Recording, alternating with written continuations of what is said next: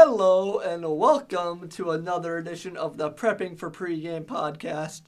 My name is Pete Rudin, alongside the Daily Iowans, Anna Kaiser, Robert Reed, Pete Mills, and we have an excellent time planned out for this little podcast we got going. And guys, things are changing rapidly this season. Iowa's only 4-1 now.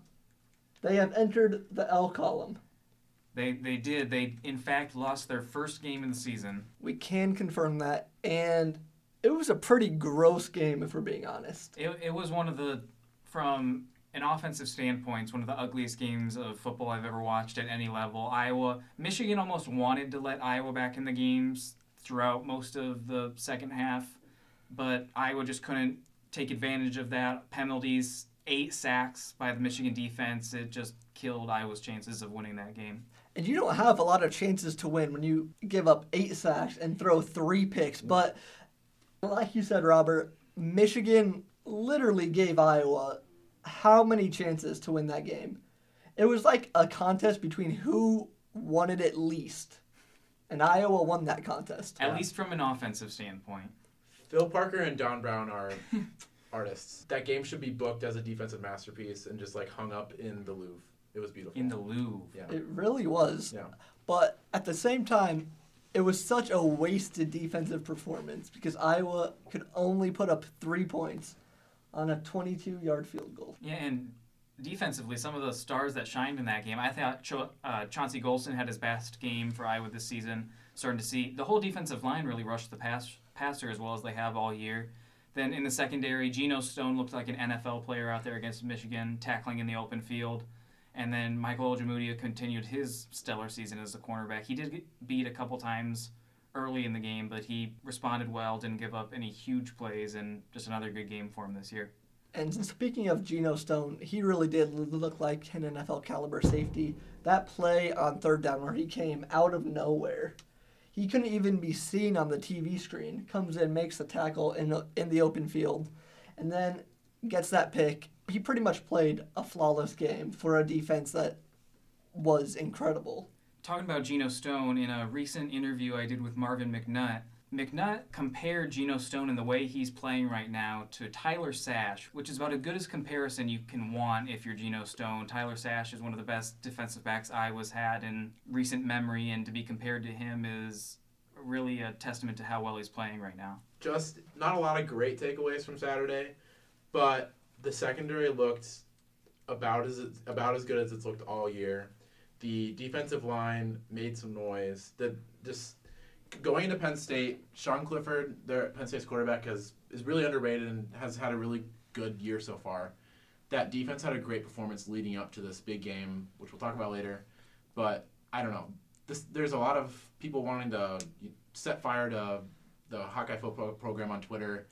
The season's still going. The defense is really, really, really good this year. Special. So don't lose hope.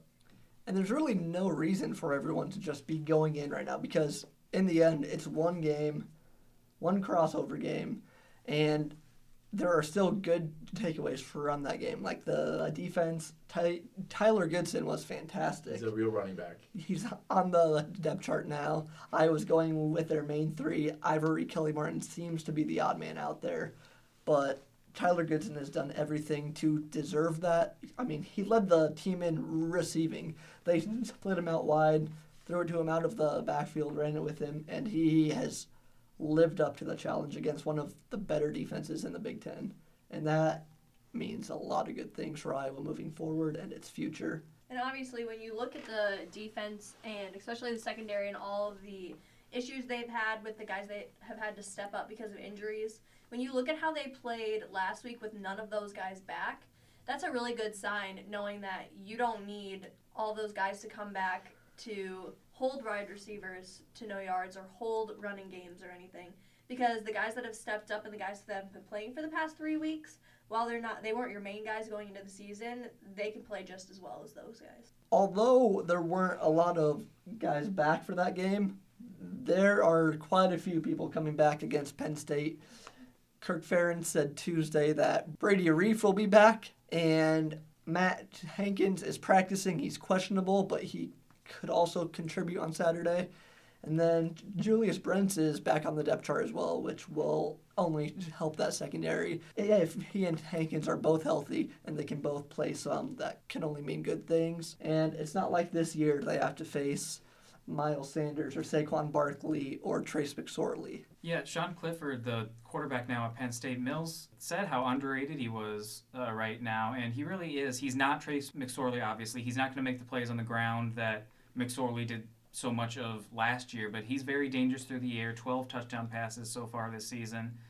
Penn State has had no difficulty scoring points on opponents, and there'll be a real test for the Iowa defense again this week. And actually, he is a pretty big dual-threat quarterback. He is a pretty big dual-threat quarterback. He averages 40 yards on the ground per game, and he has their third most rushing yards and their most attempts. So, obviously he's a quarterback, but he had a couple pretty impressive runs against Purdue to open up the game, and he's going to be somebody that the Hawkeyes definitely have to worry about, not just through the air, but definitely using his own feet. Yeah, and just looking back on Michigan for a second, one thing Iowa does have going, just kind of comparing the Michigan and Iowa schedules going forward, Iowa really, outside of Penn State and Wisconsin, all the other games are very winnable, but Michigan's schedule going forward, they have to play Notre Dame still, they have to play Ohio State still, they have Michigan State, they have Penn State. Just on the outlook of a season, Michigan has a very rough schedule looking ahead, and Iowa's, is a lot of beatable teams on the schedule. So just kind of going back to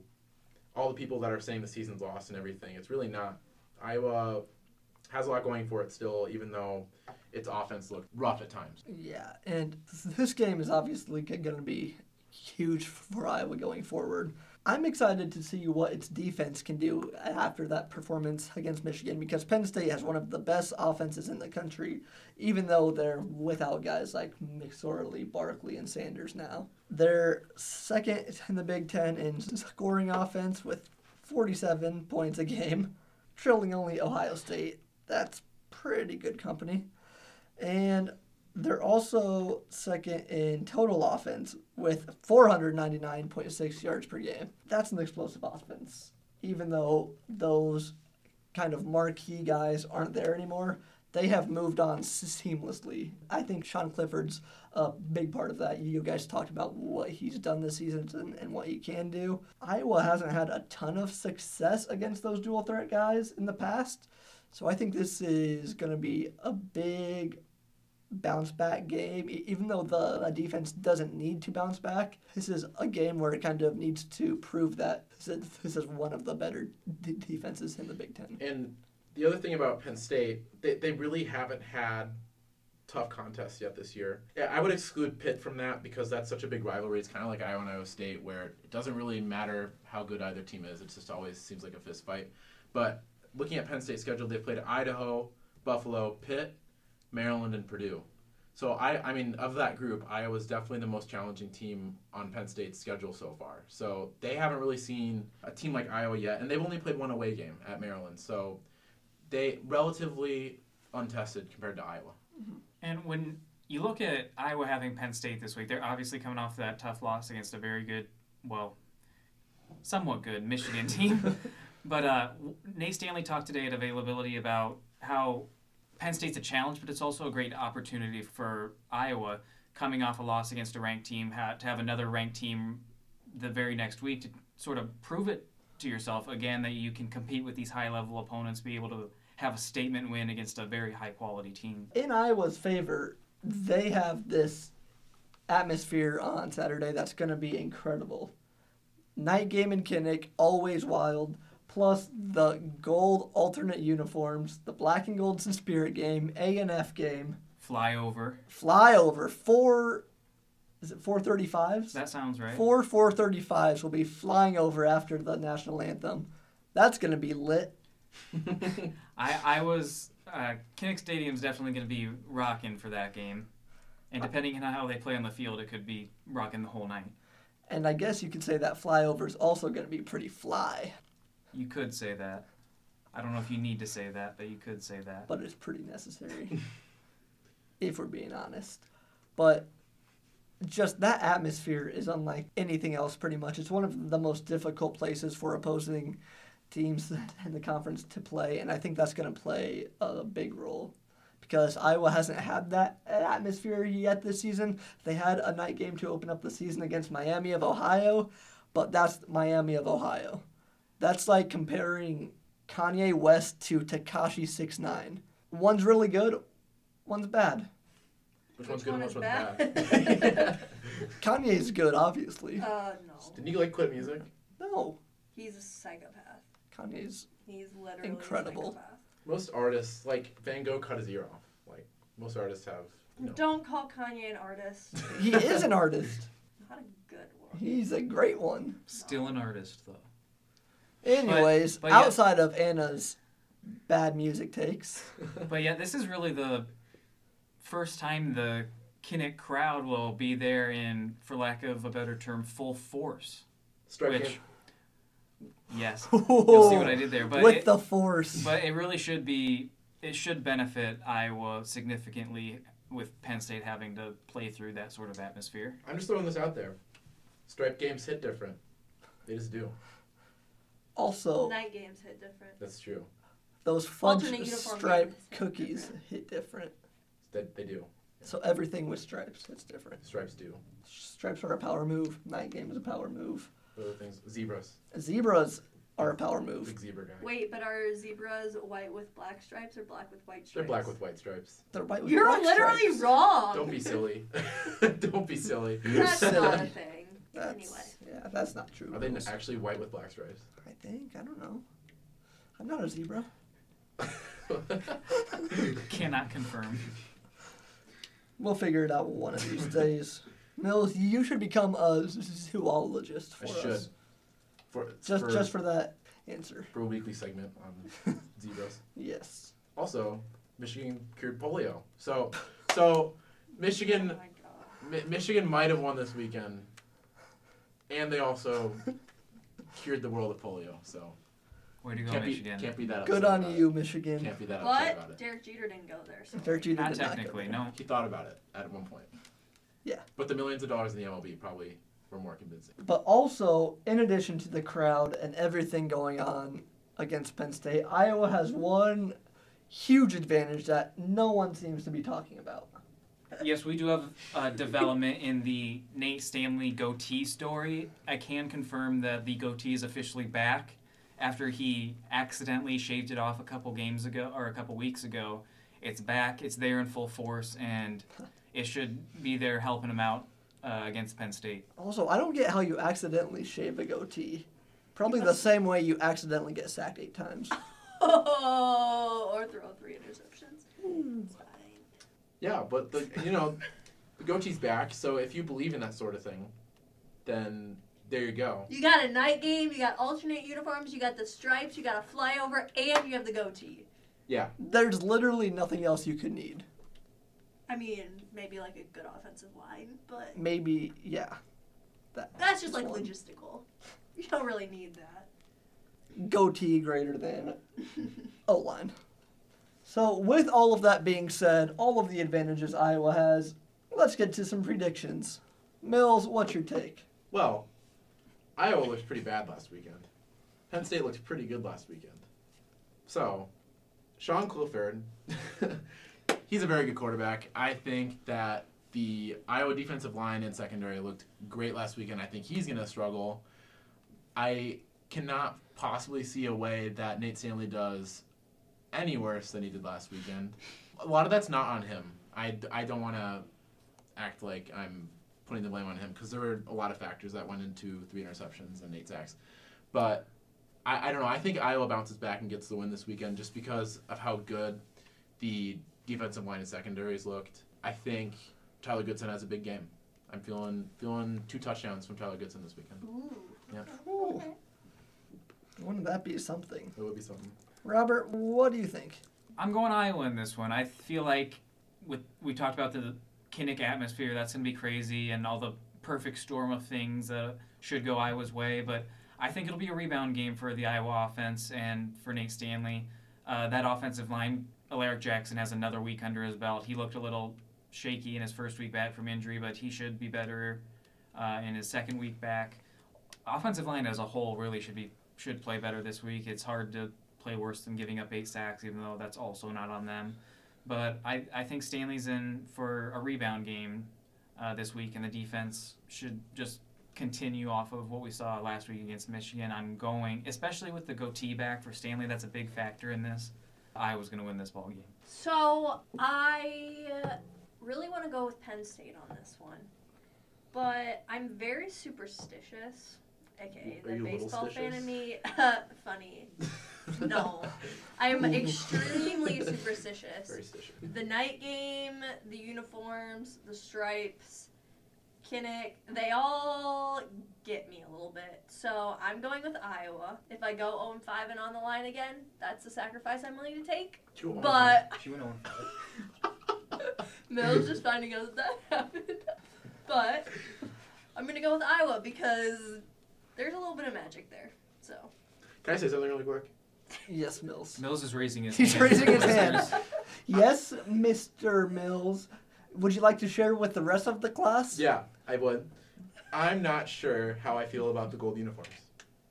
Yeah. I agree with you there. They give me Michigan vibes. So after Yeah. last weekend, I don't know, but I mean, like, you don't get alternate uniforms often. So. No, But- it's cool. I like it. Changing it up. Never wear gold uniforms. Have the throwback banana peels on them. That's fair. Nothing wrong with that. As long as Nate Stanley doesn't slip on a banana peel, then we're fine. I don't mind these uniforms, but the alternate uniforms they wore a couple years ago against Ohio State were pretty much perfect as far as alternate Yes. uniforms go. Those So are very anything nice. from that is going to be a step down. Okay. Okay, Take that. as long as the gold from the helmets and the uniforms match. Because in Is there a chance of that not 2015, happening? against Minnesota, when they wore those blackout uniforms, you know what I'm talking I about. love those uniforms. Yeah, but the gold on Those the were good helmet, uniforms. Tigerhawk, didn't match the gold on the jerseys. The gold on the jerseys was darker, and it drove me insane. Okay, well, I didn't notice that. The gold needs to be the same, and I'll be happy. That's all I'm asking for, and it's not a lot. I didn't notice that because I'm not a very picky person. You know, some of us are. That's why I No, designed that's- cover stories. That's fair. But yeah, I'm not sure how I feel about the gold uniforms. So if Iowa loses this weekend, that might be why. Okay. That's a take from Mills. Yeah. And my prediction now, I was split on this as we started recording this podcast. However, I don't think Iowa, I think they go 1-1 in this Michigan-Penn State stretch. So I think they're going to come out firing after losing and playing horrifically on offense against Michigan. I don't think they can do that again. If they do, that's bad news. But Iowa's lost 5 straight to Penn State. Haven't won a game against the Nittany Lions since 2010. And you had that heartbreaker in Kinnick 2 years ago. One of Nate Stanley's worst performances of his career against Penn State last year. I think finally Iowa avenges that and gets back in the win column, assuming they fix the offensive line and Stanley doesn't play like he did last year, which I don't think that happens. Yeah. Or last week, but I don't think that happens 2 weeks in a row. So I'm taking One can Iowa. hope not. 4 for Iowa. I did not see that coming, if we're being honest. Especially Mills, the pessimist. I went with Iowa. I was because right. of the superstition. I was right last week. You were right. She was not right It in any happens. picks last week. Let's roast Anna right now. Come on, let's go. Might as well. Moving on. Let's do a Mount Rushmore, guys. Why not? It's been a whole week since we've done one. I'm itching for a Mount Rushmore. And this one's extra good. With the night game, we got Mount Rushmore of things that are better at night. I hate you. I hate you. I knew that was coming at some point. So if you want me to kick it off, I can go ahead, because Go I've ahead. had mine ready. I Go got ahead. mine too. Okay. Things that are better at night. Last week, I made a SpongeBob reference on things that are big. The lint out of Patrick Starr's belly button. I'm sticking with the SpongeBob this week. When you burn your hand on a grill at night, it's still painful, but it's at night. It was just like, everyone was just deadpan after you said that. And then eventually the hash sling slasher comes, but he ends up just wanting a job as a fry cook at the Krusty Krab, so it all works out. Nothing to get that adrenaline pumping like a night game at the Krusty Krab. I'm becoming a little concerned in your intake of SpongeBob. Yeah, same. Anyway, I'll go next. I'm gonna go with the classic game at Kinnick. There's literally nothing better than it. Beating Ohio State, which wasn't at night, but it ended at night, so that works. Beating Michigan, even that Penn State game 2 years ago, which ultimately was a heartbreaker, but a great game at that. They don't play bad at night at Kinnick. This weekend's going to be fun.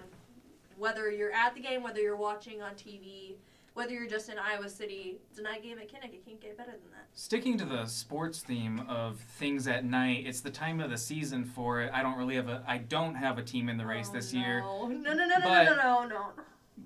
Playoff baseball at night is one of the best sporting events you can watch. The atmosphere in whatever stadium, even the Rays and the A's had significant amount of fans in the stadium this season for playoff games, and no one goes to their games during the regular season.